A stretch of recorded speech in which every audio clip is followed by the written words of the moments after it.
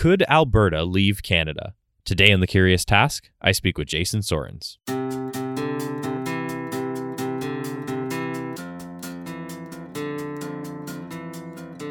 Welcome to The Curious Task from the Institute for Liberal Studies, where we explore economics, politics, philosophy, and other ideas from a classical liberal perspective. I'm Alex Aragona, your host, and today our guest is Jason Sorens. Jason is director of the Center for Ethics in Business and Governance at St. Anselm College. His research interests are state politics and policy, fiscal federalism, and secessionism. His work has been published in International Studies Quarterly, Comparative Political Studies, Journal of Political Geography, State Politics and Policy Quarterly, and other academic journals. He wrote a book called Secessionism, Identity, Interest, and Strategy, so we can actually say he wrote the book on the topic. Jason, welcome to The Curious Task. Thanks, Alex. Great to be here. It's great to have you on. So Jason, in each episode, we have a question that takes us wherever the answers lead us. Our question today is, could Alberta leave Canada? But before that, I'd like to talk to you about secessionism more broadly, and then we can zero in. So I thought we could kick us off with a quote. And of course, in this case, the quote's actually from you. So I'll read you back to yourself. You say, in your article, Legal Regimes for Secession, Applying Moral Theory and Empirical Findings, you said, secessionism is a normatively difficult issue because contemporary cases of secession always involve conflicts in which some rights holders find their legitimate interest frustrated.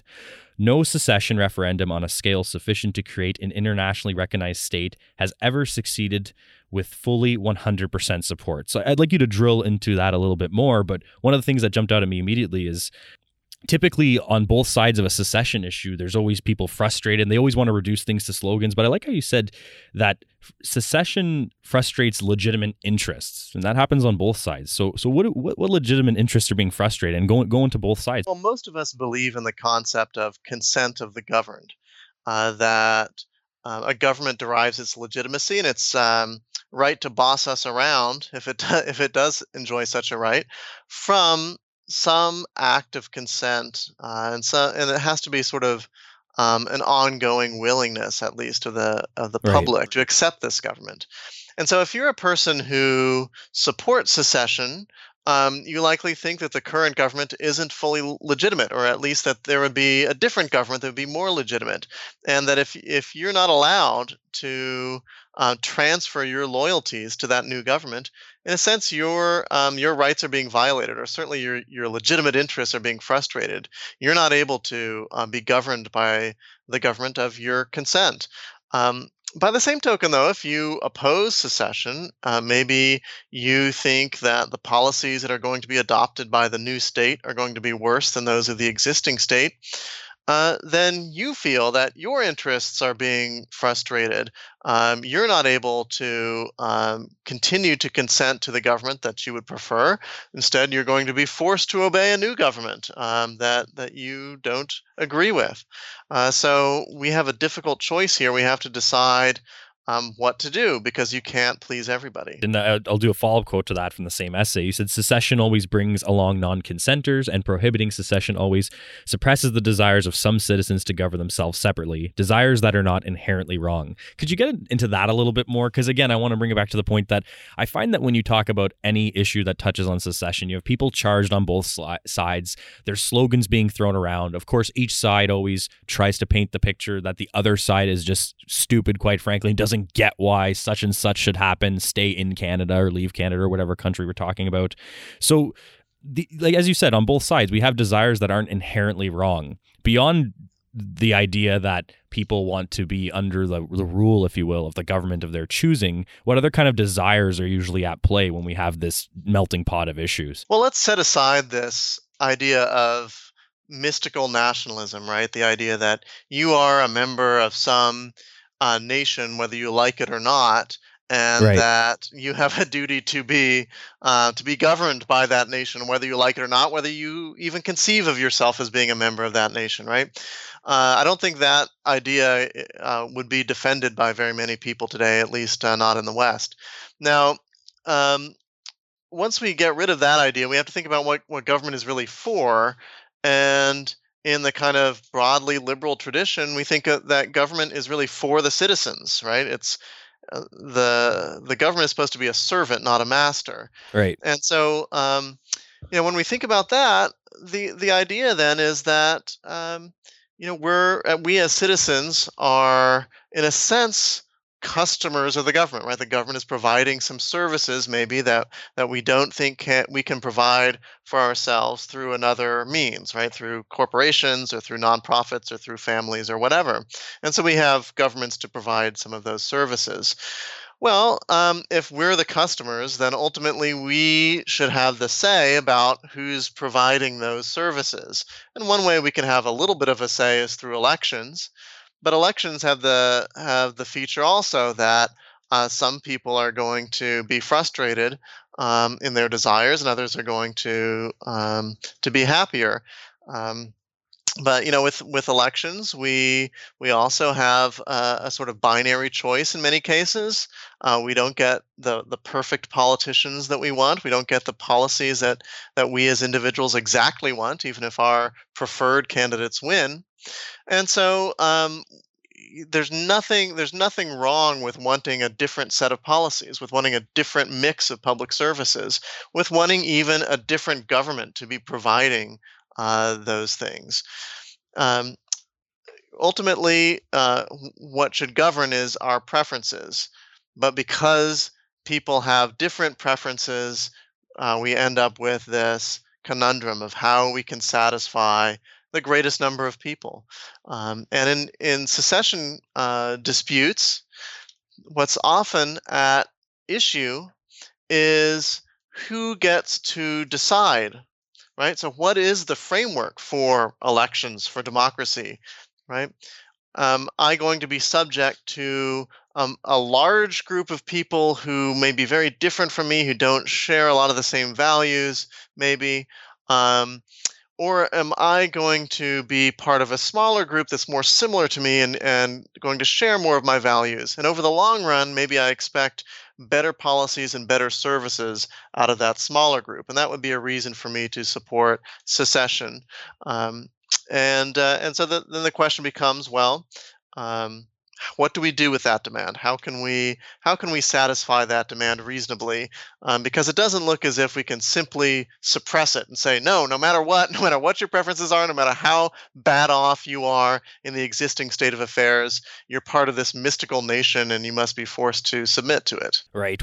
So ultimately, would you say it's fair to say that when it comes to the issue of, let's say, again, and we'll get into more details later, of course, let's take Alberta leaving Confederation or leaving Canada, that people ultimately use whether they're yay or nay on that issue as kind of a shorthand stand-in for all the other desires that either side would be represented by, that people should not really look at each other as, siding one way or the other simply because they literally like the idea of Alberta just being either part of Confederation or not. But that, again, that's just a stand-in or a symbol of all the other issues underneath that. Exactly. And what we find is that when we want to figure out why people vote for independence or for parties that support independence, usually what matters is instrumental consideration. So means to end. How can I get a government that is better by my lights? And that usually has to do with things like ideological differences. Right. So, just to take Alberta as an example again, in my research, the tool that I use the variable that I use to predict secessionism um, on the basis of ideological difference, according to that variable, Alberta is the most conservative region in the Western world. So it's very ideologically different from the rest of Canada. And that could be a reason why Albertans might favor independence if they feel they're not getting that mix of policies from the Canadian federal government. Actually, I heard you say exactly that point on another radio show that I was listening to in preparation for this. Can you get into that a bit more and how that's measured? Because you did on that other show. That was very interesting to me, because someone hearing that Alberta is one of the most conservative regions in the West, that might strike them as very odd. Some people have this idea of Canada in their head as not so conservative on the one hand. On the other hand, they might say something like, wait, you're saying it's more conservative, relatively speaking, than Texas? I'm not saying I'm saying that, but people might say that. So how is that measured, and how do we actually get to that sort of conclusion? Yeah. So the measure is relative to the country that you're in.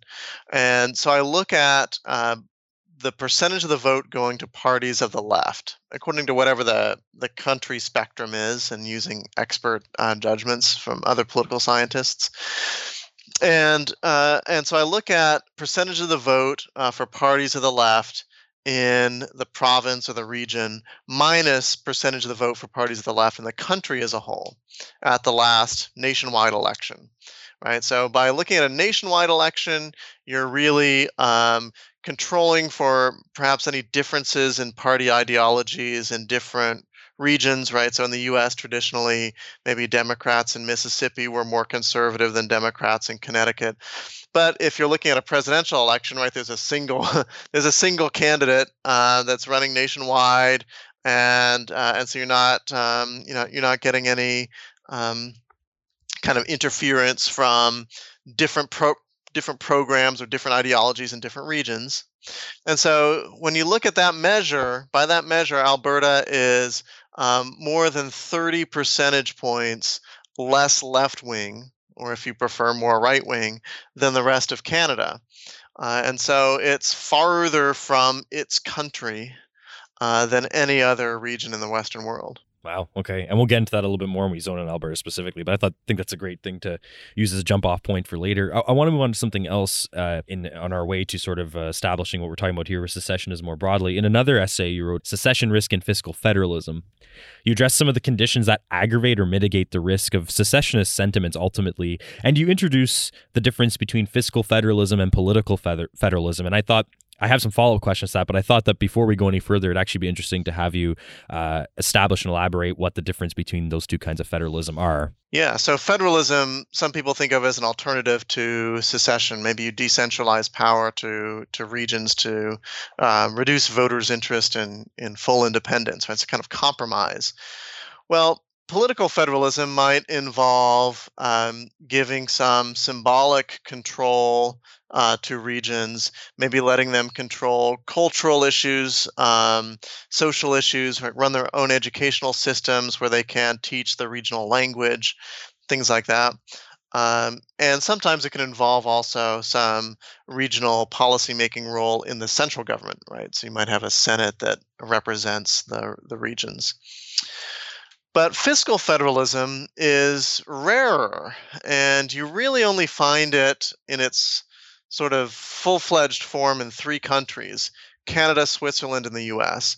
And fiscal federalism means that the regions also largely raise their own taxes and engage in their own economic regulations. So it basically decentralizes economic policy to the regional level. And so the question I had in that paper is, why is this so rare? Because Right. economists often think that this is a good thing. If you have fiscal federalism, well, regions sort of have to stand on their own 2 feet. They're not going to be irresponsible. Whereas if they're funded by the central government, a regional government might just sort of overspend in hopes that the central government's going to pick up the tab. But if they have to raise it out of their own taxes, well, they have to go back to their voters and make a case for raising taxes if they want to spend a lot of money.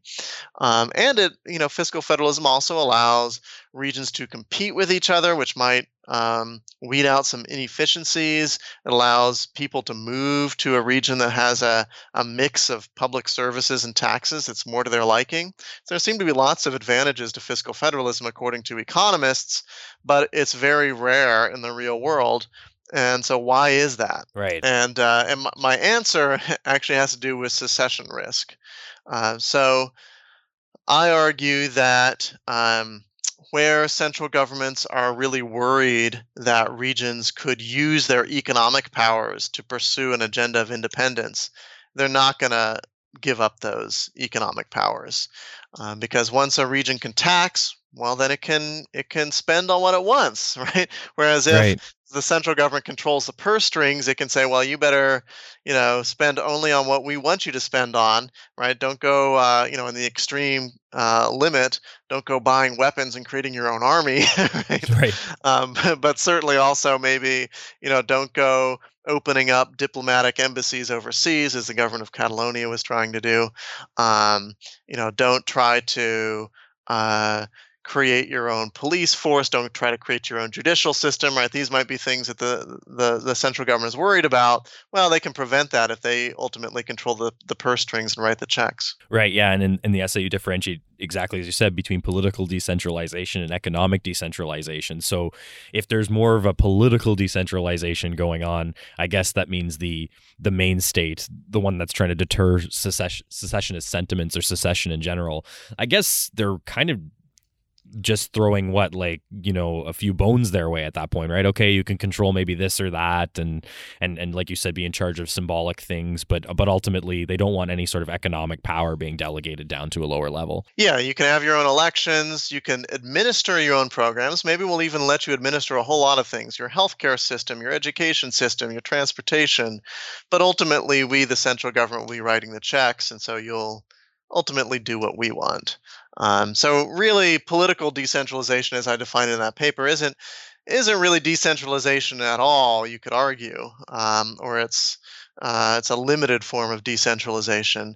And so a lot of the federations around the world really aren't decentralized in that way, right? If we're talking about Germany or Right. Austria or Italy, Spain, right? These are countries that have moved toward federalism or have become officially federal, but they're really not decentralizing that economic power. So you shuffle around a few responsibilities and call it something that'll quell some sort of rebellion, but ultimately you're not handing those purse strings over, which is obviously a huge element, right? Exactly. And then later on in that essay, you even wrote that you said states prioritize secession deterrence over economic efficiency. So I guess that's kind of something that falls out of this as a problem, right? Yeah, and we especially see this in the developing world, where in places like India and Indonesia, um, not only do central governments try to limit the financial autonomy of the local governments, but they'll even allow local governments some economically perverse forms of autonomy, like their ability to control in-migration and prevent people from other parts of the same country from moving in. In Indonesia, they even allow some degree of trade barriers between the provinces.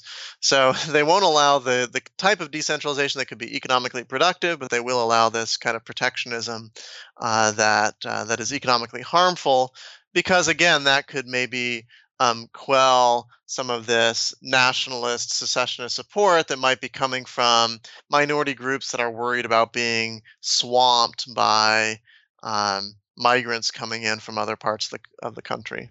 So in some cases, the state bending over backwards to either quell some secessionist sentiments, prevent a secessionist movement, and basically just make whatever group is making the most noise happy, that can ultimately affect the greater good in an economic sense in the long run, ultimately. Although a lot of the times they'll charge their rhetoric with the idea of, a unified Canada or unified UK or whatever is better for the economy. As you said, that might not actually be the case. Yeah, that's right. And if the sacrifices that the central government is making to keep that unity are sufficiently perverse, unity could be worse than separation. I think it also speaks to the problem that scholars for a long time have noted that, well, there are all these theoretical benefits that federalism could have, but when we look at actual federal countries, they don't seem to have a lot of these economic benefits. Well, the reason for it is that federalism is usually designed badly.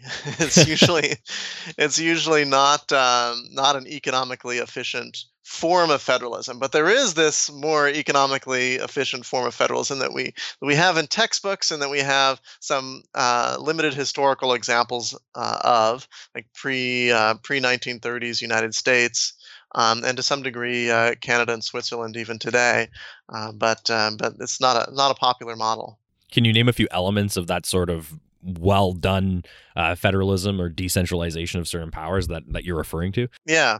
So this model of federalism is sometimes called competitive or dual federalism. And the idea there is that, to the greatest extent possible, the federal government and the regional governments have different policy responsibilities. So you don't have these complex, arcane mechanisms whereby the federal government sets some standards and provides some money to regional governments who then administer the program, and the federal government can then check up on them, right? That sort of model that has become more common in both Canada and the U.S., but especially the U.S., doesn't really, it makes it difficult for voters to determine who is actually responsible for a policy. Hmm. But it also makes it so that regional governments have less financial accountability, and they're not as accountable to taxpayers and voters because their funding is coming from central government taxes, and so they don't have an incentive really to keep spending under control.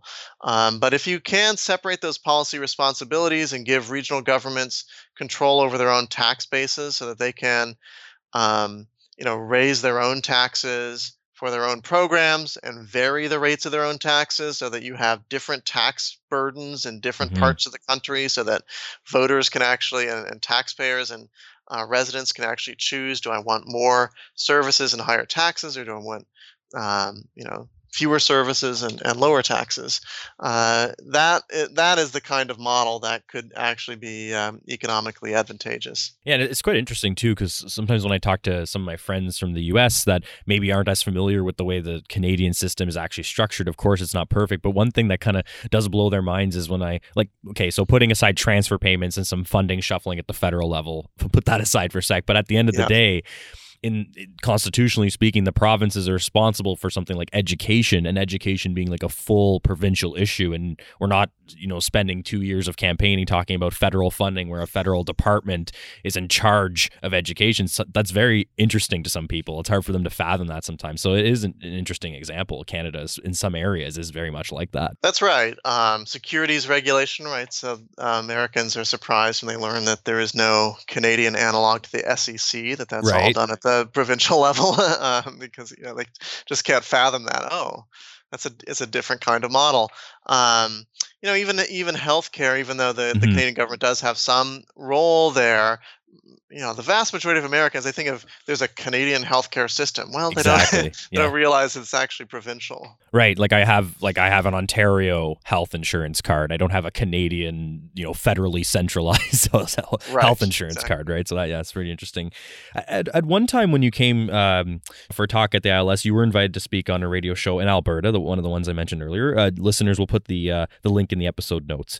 On that radio show, you said every government has different rules for secession and trying to gain independence. Can you give us some examples of different countries and what kind of procedures they have for some state, province, or group to actually become recognized as a state unto itself? Of course, you don't need to go through an exhaustive list, but maybe make some differentiations here. Of course, there's not one way to run a secessionist movement and get there. Yeah. So at one extreme, you have states national states whose constitutions actually prohibit secession by defining the country as indivisible. So even if the central government of the day, wanted to allow secession, presumably it would be unconstitutional for them to do so. And so Spain, France, Italy are examples of Western countries that have constitutional provisions to this effect. And interestingly, I find that those countries both suffer more secessionist violence than countries that don't have such constitutional provisions, and they're less likely to decentralize power to secessionist regions than countries that are not indivisible, right? That are where there's some room there for secession to be negotiable. Presumably, they think, well, we can just resort to force to keep regions within the country, so we don't have to come to a compromise with regional independence movements. Then you have countries that where secession is not fully legal necessarily, but where it's negotiable. And Canada, I think, would fit here, where the Supreme Court has ruled that if there were a clear majority on a clear question for independence, a case coming out of Quebec, that the federal government would have to negotiate with Quebec in good faith, and then ultimately independence is a possible outcome of that process, although it would require a constitutional amendment. And the federal government tried to sort of take it back a little bit by passing the Clarity Act Right. to say that, oh, we get to define what's a clear majority on a clear question, but that's never been litigated, and we don't know whether the Clarity Act would actually stand up in court. So Canada, I think, is a case where secession is in principle negotiable. And so governments have some incentive to actually pay attention to provincial independence movements and not simply ignore them. Right. Then moving a little bit further out along the spectrum, you get countries like the United Kingdom, where the position of the British government has been for decades now that the constituent countries of the United Kingdom, they call them countries even though they're not independent states, Scotland, Wales, and England, Northern Ireland's a special case, they have the right to gain independence. And to do that, they need to negotiate a referendum with the British government. And there's now a kind of series of agreements that the British government has reached with Scotland. They've created a kind of custom now that independence referendums should occur roughly once a generation, unless there's some radical change in the constitutional structure that would require a sooner referendum.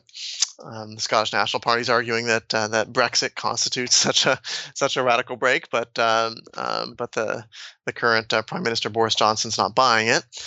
So that's an approach. So it would be once every generation, and it would be 50% plus one. Whoever gets the majority in this referendum, that is the decision, and so it's legally binding.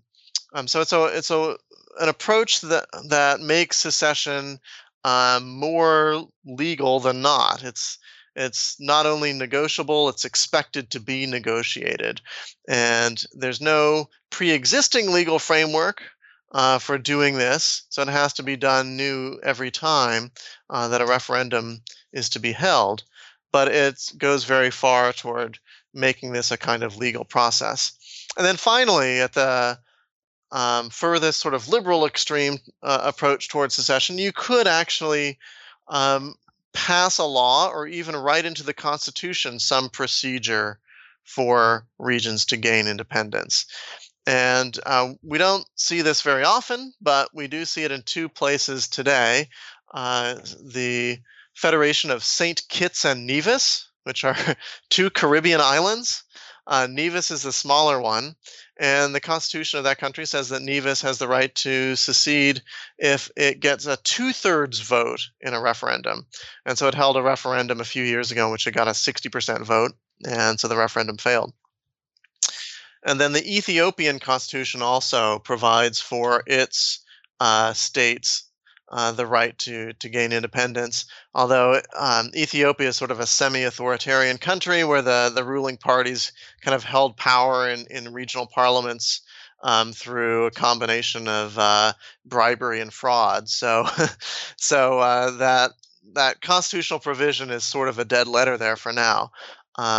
In the past, Serbia and Montenegro was briefly a country after Yugoslavia broke up. There was this thing called the Union of Serbia and Montenegro, and they had a constitutional provision. Either Serbia or Montenegro could leave by a 55% vote in a referendum, and Montenegro actually did so and became independent. So we do have that kind of approach, and we have had, in fact, two peaceful secessions in Western democracies. One was the secession of Norway from Sweden, which I believe the referendum was in 1904 and the actual independent state was 1905. And the other one was Iceland from Denmark in 1918. So it has happened, but a point that I make is that it's interesting, and it hasn't happened since the development of the modern welfare state. So even though a lot of Western democracies do make secession legal or negotiable in some way, it still seems very, very difficult to get independence. And maybe part of that is that a lot of people are either have self-interest involved in keeping ties to the central government, or a lot of loyalty to the central government because of the way the welfare state makes citizens feel more dependent. Right, yeah, you do, and you also mentioned that in the other radio show I was referring to. You said that there is a lot more loyalty to central states today, so that's part of the problem as to why maybe some secessionist movements can't gain enough traction. But the word you said at the end of your sentence there strikes a little more like true to me, and I'm not really sure, like the dependence factor. Is it really that? I mean, of course, we can think of some examples of people that are extremely loyal to the state itself, and are anti-secessionist, but would you not think it's more of a dependence factor that people say, okay, well, if as an example, Alberta leaves Canada, such and such is going to happen economically speaking, whether it's true or not, they at least believe it, and they feel their livelihood depends on it, or some sort of social service is going to go away. I guess what I'm trying to get is this less sort of like a loyalty extreme that you would have seen like in the early 1900s and more of a dependence thing. Yeah, some of it may be just pure self-interest, or the checks might stop coming if right. if we have independence. And so I can't let that happen, so I voted my self-interest. But I think some of it, by loyalty, I'm maybe not, I think the better word there might be something like reciprocity, or feeling of reciprocity. Okay. There is some research that families receiving assistance during the New Deal were more likely to send their sons to volunteer in World War II in the United States. So, I think maybe some of this could be something other than sort of narrow self-interest, but a sense that, well, you know what? This program seems to be working pretty well. I'm benefiting from it, so the federal government can't be all bad, and maybe I owe something to them. Right. So it's less like that fierce nationalistic kind of loyalty. That makes a lot of sense. If we put kind of like loyalty on the one side, and let's call it an extreme, and on the other hand, let's call it another extreme of dependence on the state. Like in the middle, you have this sort of idea that they're okay. At least people feel that there's like a mutually beneficial arrangement that's happening. Right, and it does speak to the original liberal worry about the welfare state, right? Which is that we do want to raise people out of poverty and give people access to opportunity, but will they become dependent? Will they become less willing to buck the political trends of the day, or to stand up to the government as a result of getting these payments and services? And there does seem to be some truth to that worry. A lot of the economists, like Milton Friedman, for instance, you talk about like a welfare trap on an individual level, but maybe there's a welfare state trap on a secessionist level, right? Yeah, definitely. Also on the same show that I was referring to earlier, you said that there's a thought by many that in a globalized world, being a smaller independent nation makes a lot of political and economic sense, that there's actually merit to this idea. Can you go into that a little bit? Right. So as the world gets more globalized, economically speaking, we might actually see that it gets less globalized politically speaking, or starts to fragment more politically speaking, because if you can trade with the rest of the world as a small country, maybe you don't need to be part of a big country in order to have access to a large internal market.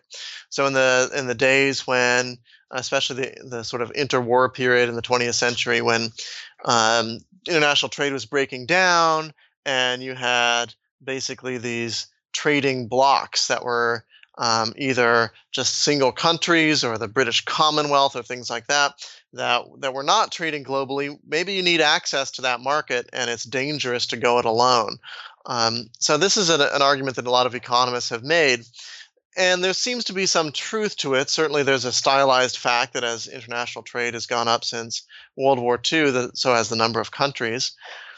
But I think the other point I would make as a political scientist is that really you need some kind of stable institutions for trade for countries to feel comfortable breaking away and gaining their independence. So you need things like the World Trade Organization, or NAFTA, or the European Union to provide that stability.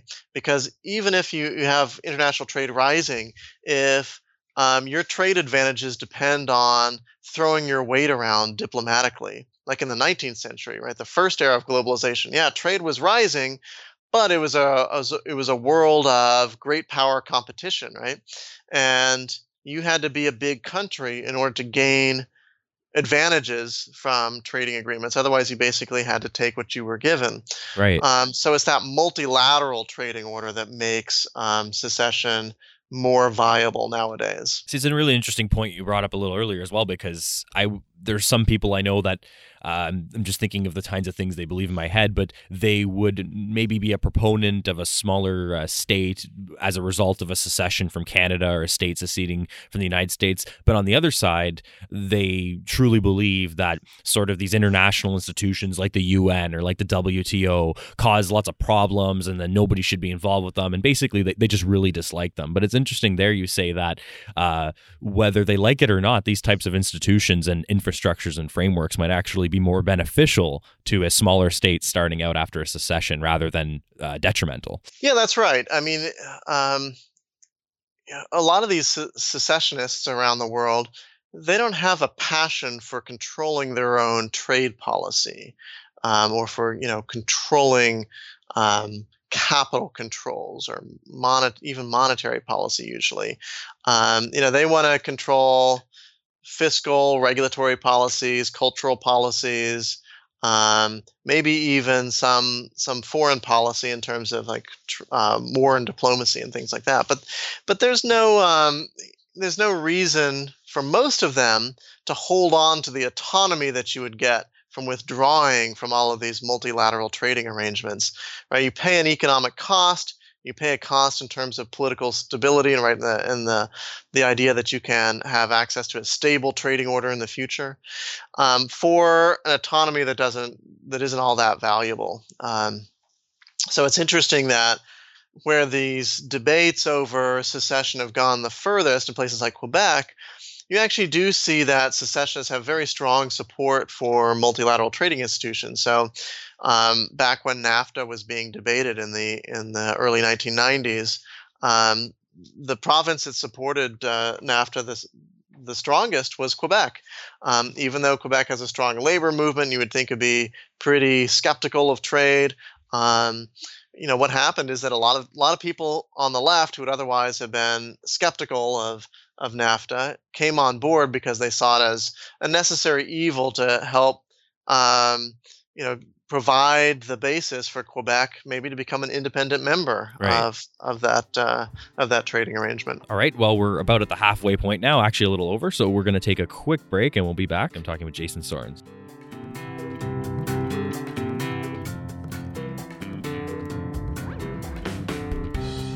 The Curious Task is a podcast from the Institute for Liberal Studies. Feel free to send questions and feedback to curioustask@liberalstudies.ca. A special thanks to our supporters on Patreon, including Elizabeth Aragona, Janet Buffton, and John Robson. Remember to like us on Facebook, follow us on Twitter @CuriousTaskILS, and rate us on Apple Podcasts or wherever else you're listening to The Curious Task.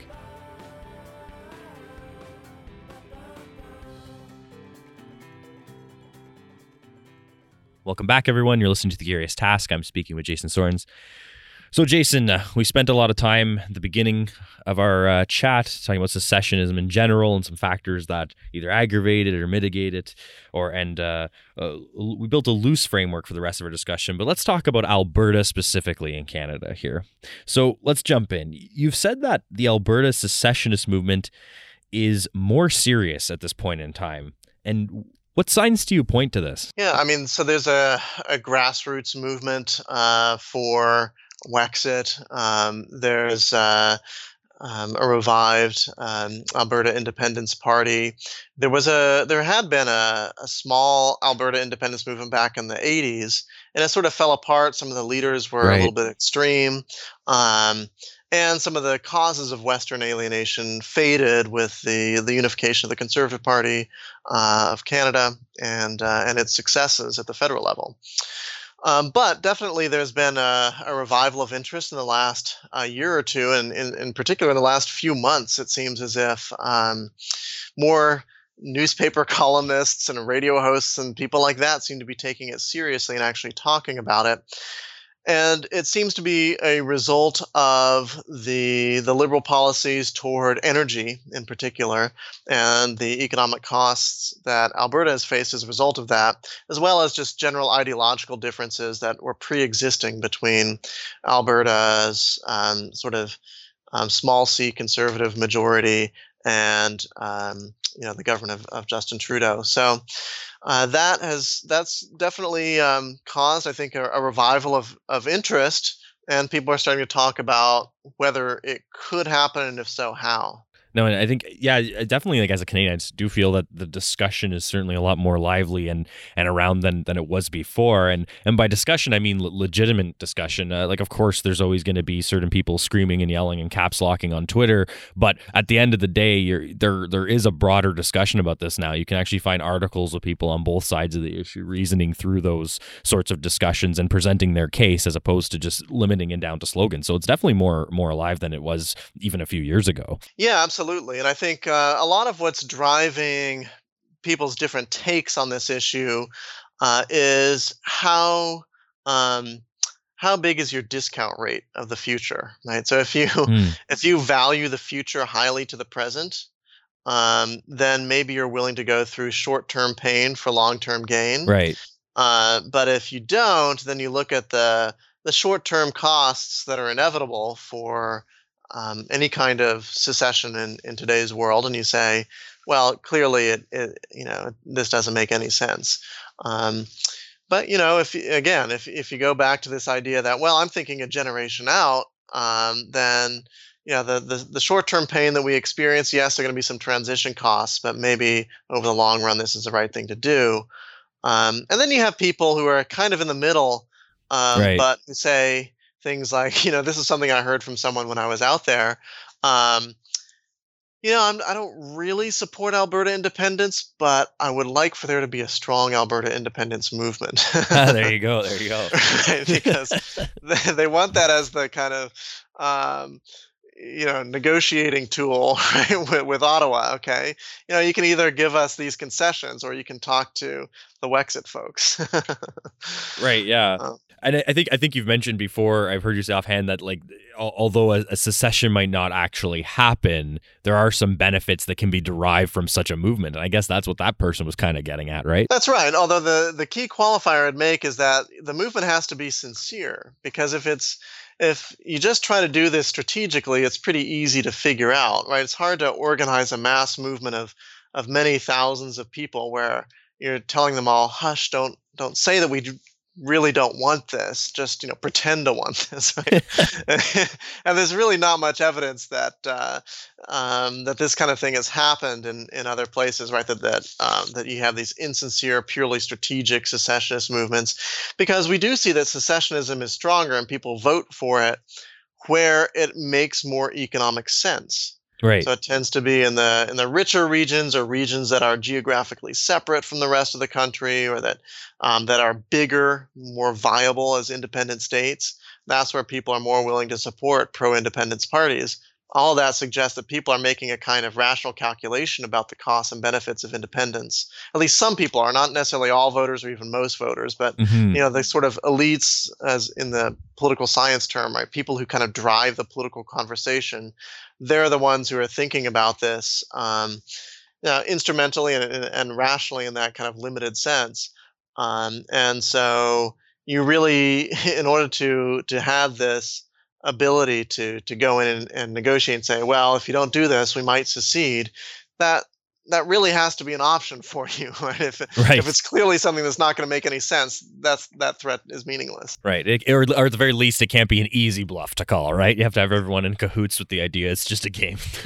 Yeah, exactly, right. And before, you've talked about signs to watch for when the discussion does get more serious, and you said, well, one of the surefire signs is that if a political party wins more seats or gains traction, and obviously I'm assuming you're implying this case, it could be a single issue political party or a political party that centers a lot of its issues around secession. But once you see those sort of trends, it's pretty much, as you were saying before, not really a bluff, but that's when it gets serious, that it actually is an option on the table. That's right, because a political party has a manifesto that they present at election, and if they win a majority of seats, right, they have this mandate to pursue that manifesto, and that could be holding a referendum, right? So Right. if you're not a secessionist, you don't want to vote for a secessionist political party that says, we're going to hold a referendum if we get a majority, because that just might happen, and it has happened. So, it could be a new political party, or it could be an existing political party that puts this into their manifesto, and that's when you start to see that this is a real option, because a provincial government can actually do things, right? It can Right. do things unilaterally, and it may not be able to achieve independence unilaterally, but it can put this on the agenda unilaterally. You said before that Alberta lacks some specifics that other independence movements have. And I think one of the examples you quickly offered, for instance, was like a distinctive cultural element, like a language. So why don't you elaborate a bit more on that? I don't think that was the only thing that you were thinking of when you mentioned that and when I heard you say that. So what do you mean that there are some specifics that Alberta doesn't have that other independence movements have? All the really strong independence movements that we see in the Western world have one of two things: either a distinctive regional language that's spoken by a large number of people in the region, not necessarily a majority, but a large number, or a history of recent independence that they can point to that might be undergirding their national identity. And so there aren't a whole lot of people right now who would think of Alberta as a nation in the same way that speaking of Quebec as a nation is now second nature. And in fact, I guess official Canadian policy, right, since Stephen Harper. So that's the main hurdle that Alberta faces. I mean, we have seen other secessionist movements in places that do not have this kind of national identity. I mean, there's been an Alaska Independence Party that has gained support at various times in Alaska. And, there's the Northern Italian independence movement that was really big for a long time with the Lega Nord or Northern League that in the late 90s really broke onto the scene, supporting independence for something they called Padania, which would have been the whole sort of northern region of Italy. And parts of northern Italy do have that kind of national identity, especially Veneto, the region around Venice, because Venice was independent for so long, and it kind of has its own language, depending on whether you call it a language or a dialect. But other parts of the north did not really have that, and yet it spawned this movement that won, a quarter of the votes in the region, and really put this on the agenda. Now, of course, the Northern League has dropped the Northern. It's just Lega, and it's a national Italian party. It's just sort of a kind of right-wing anti-immigration party, and it's lost that support for independence or even really a regional agenda anymore. But that's kind of the closest example from recent years. And of course, if you go back long enough, you could talk about, well, what about the U.S. Civil War? Not really an example I think that secessionists want to harken back to. Right. So remember that. Yeah, right. But there you get an example of an independence movement that seemed to be driven mostly by economic considerations and ideological considerations. Although even there, I think you had a history of these states as independent colonies, and this idea that the U.S. was a kind of joining together of these independent communities that retained their own identities, and that was a big part of what allowed secessionism to gain a foothold there. So that's perhaps a struggle for Alberta, but Alberta does also have some unique features that make a secessionist movement more likely. I do find that geographic distance from the national capital, by which I mean the central government's capital, that correlates with support for secessionist movements. And so Alberta is pretty far from, Edmonton's pretty far from Ottawa, and that bespeaks a certain kind of cultural distance as well. That maybe it's more about people's mindsets or their way of life that's different from much of the rest of the country. I already talked about the ideological difference between Alberta and the rest of the country. Right, they're farther away in more ways than one. They're literally farther away, geographically, but also ideologically, as you were saying. Yeah, absolutely. And ideology, I suspect this is going to matter more and more to these types of movements. Because of everything that the modern state does and how important it is that, these ideological and political issues for some people can be almost all-consuming, and that's where they find their tribe, right? Their tribe isn't defined by language anymore; it's defined by their beliefs about government and their partisanship in many cases. So we might see that in future, ideological difference really is as much of a driver of independence as things like a different language used to be. Alberta is very rich compared to the rest of the country. It's a net donor to the Canadian federal government. So it's in fact one of the biggest net donor regions in the Western world. So that's another reason why you could see some economic benefit to independence, but more than just an economic benefit to independence, I think you really see this kind of donor province mentality foster an independence movement when that is seen as unjust exploitation, right? When it seems that we're working harder, we're paying a higher cost of living for the benefit of people who are corrupt, right? For politicians, for for an ineffective central government. And that's something you did have in northern Italy, right? And one of the most effective campaigns of the Northern League was this Roma Ladrona campaign, Rome the thief, right? That the government of Italy is corrupt. They're stealing from us, and it's unjust, right? And so that's how you make it not about self-interest, but about justice. And that's what tends to motivate people, what people are willing to vote for. And that ties in nicely, actually, in the next thing I was going to talk to you about, which is you've mentioned before that one thing that Alberta's secessionist movement does have in its recipe that is going for it is this sort of idea of fear and confidence, right? Like fear of the current regime, but confidence in the idea that they could have a better one unto themselves. So I thought that was very interesting the way you put that. Yeah, that's not original to me. That fear-confidence framing actually comes from Stéphane Dion, the former, or is he currently in government? I don't know. At one point, he was in Justin Trudeau's government as a Liberal minister. He was a political scientist by training, and right in the 90s, he wrote this article, "Why is secession difficult in well-established democracies?"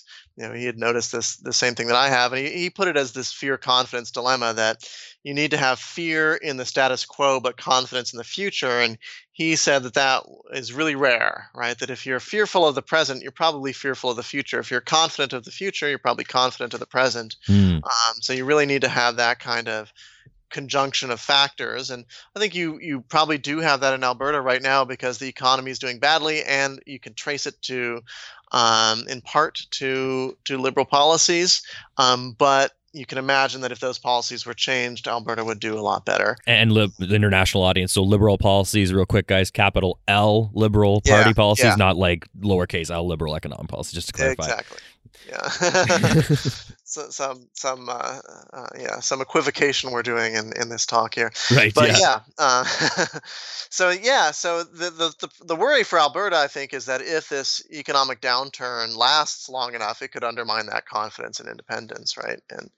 And make people worry. Well, if this is what anti-secessionists say. They'll say, well, if liberal policies can damage us this much, as a province, couldn't they do the same as if we were an independent state, right? Couldn't they try to block our pipelines and things like that? And so this debate goes on, and right, the pro-secessionists will say, well, no, there's this there's international law that means that they have to allow transit through, and if they don't allow transit through, then we'll seal off British Columbia from the rest of Canada, right? And so that's the kind of right back and forth that I saw when I visited. So at the end of the day, when it comes to Alberta secessionists, I've heard you say that ultimately the most likely scenario is that there will be lots of talk of secession. There will be support for secession, but it's likely not to fully happen. So why do you think there'll ultimately just be talk? Well, I think they're starting from virtually zero, and usually these things take decades to come to fruition. And so the Scottish National Party is founded in 1932, and ultimately holds an independence referendum in 2014. Right, so it's 80 years later. So a little bit more than one generation, right? It's not as if conditions are perfect for independence in Alberta, right? It doesn't have sea access. It doesn't have this pre-existing national identity. So I think it'll be a conversation. It will grow gradually, and people need to take it seriously first before they're willing to vote for it, and to make it enough of an issue that they're going to put it in party manifestos. They're going to want to see what happens with the current efforts of the Albertan provincial government to come up with solutions for federation and promote them to other provinces and try to get something done. So I'm not terribly confident that anything would happen under the current Canadian government, the Liberal government of Justin Trudeau, because there's not really much of an incentive for a government that's sort of on the center left to make a lot of concessions to a government that's definitely on the right. When my research on when decentralization happens is it tends to be when the central government is controlled by a party that thinks it's strong in the region that's gaining new autonomy, right? So it's the British Labour government that gives autonomy to Scotland and Wales because those regions were controlled by Labour, right? Right. They thought, well, we'll win these elections, and so even if we lost power at the in Westminster at the British level, central level, we would still have control over these autonomous governments. So this is sort of a win-win for us. Um, and of course, later they lost power, but they didn't anticipate that. Right. Um, so I don't think you're gonna see Justin Trudeau's government making significant concessions to Alberta, but maybe it happens if you got a future conservative government, and in that way, an independence movement can have an impact, even if it never succeeds in gaining independence, even if it never succeeds in gaining control over a provincial government. So what other kinds of things need to happen in the political climate for an actual separation to occur? Is it really just down to the idea of having, let's say, a federal party and a provincial party that are more or less, politically aligned than they are now, or are there other things that you would throw into that mix and say, here's other parts of the climate that would need to exist?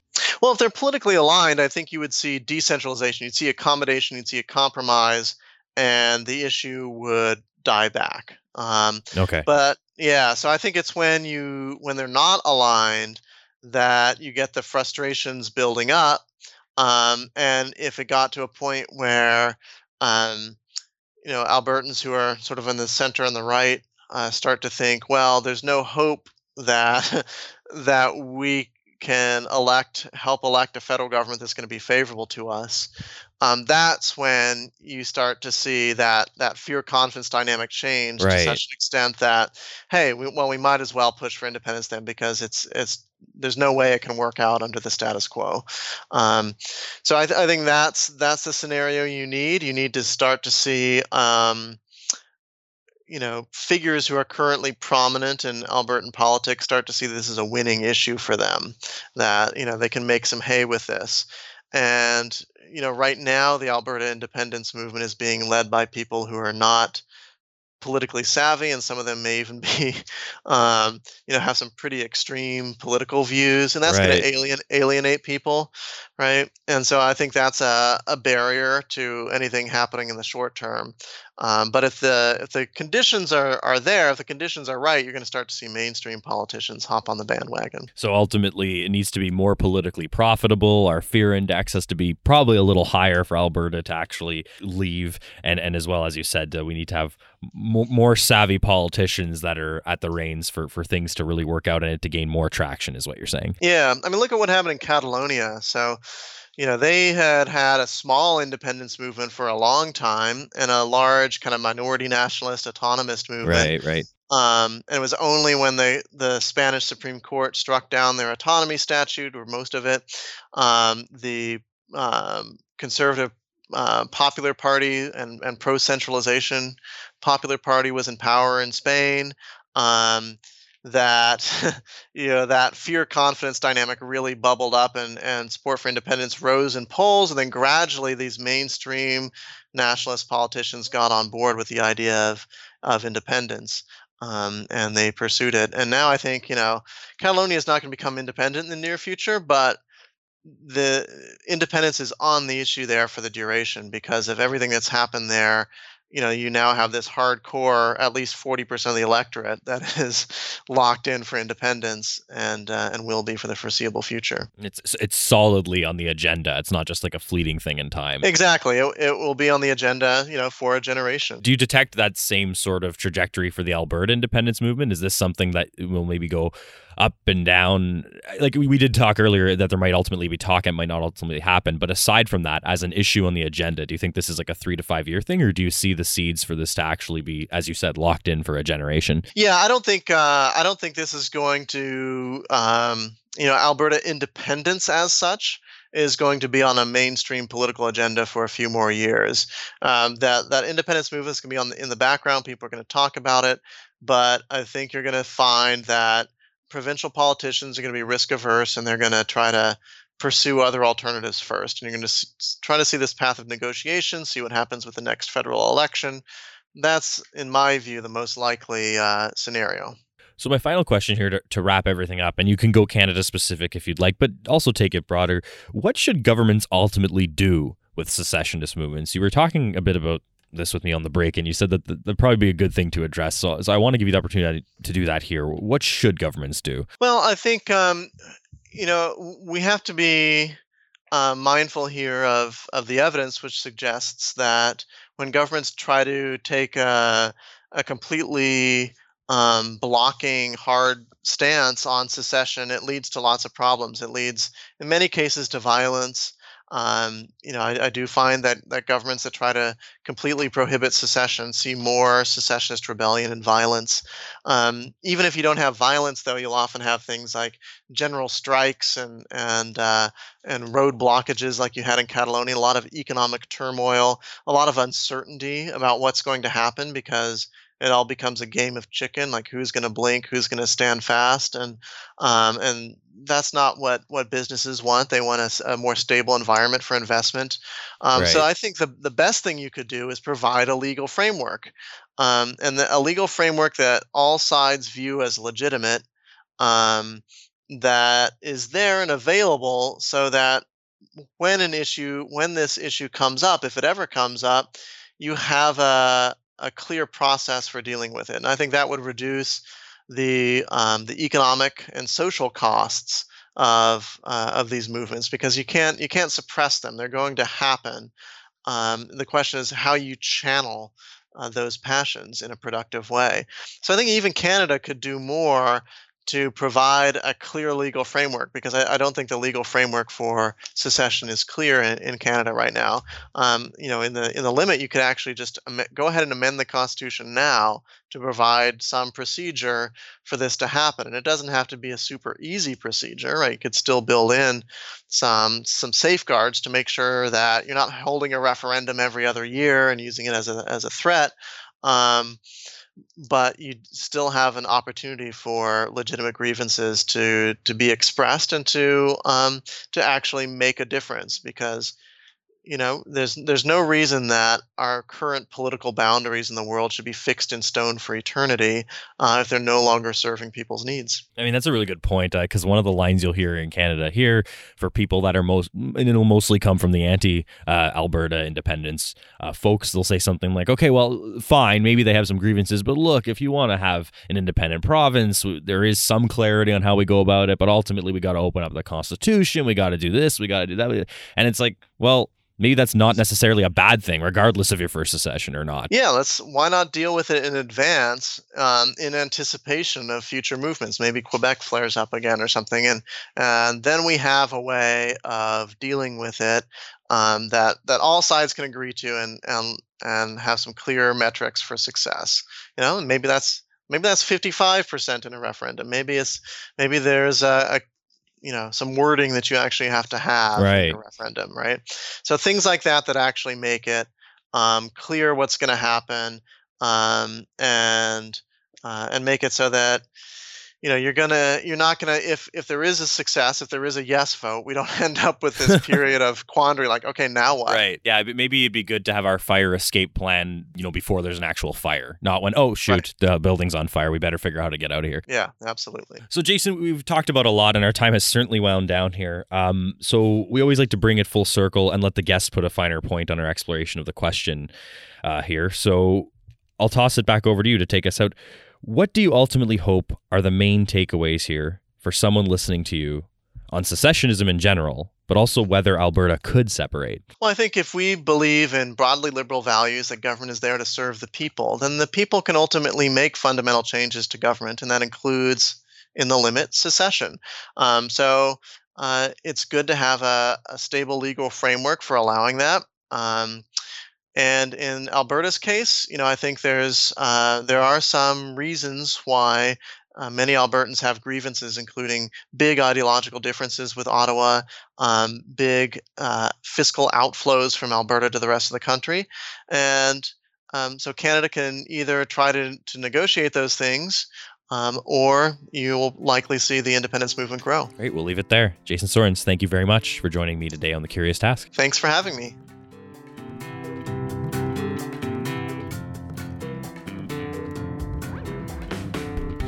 This episode of The Curious Task was produced by Alex Aragona and Sabine L. Chidiak. Our executive producer is Matt Buffton. The music you heard on today's episode was created by Lindy Voppenfjord. You should check out his other stuff online. The Curious Task exists today because of donations of time and money from those creating it and listeners like yourself. Check us out on Patreon and find out how you can support us and get access to exclusive offers. I'm Alex Aragona. Thank you very much for joining us on The Curious Task.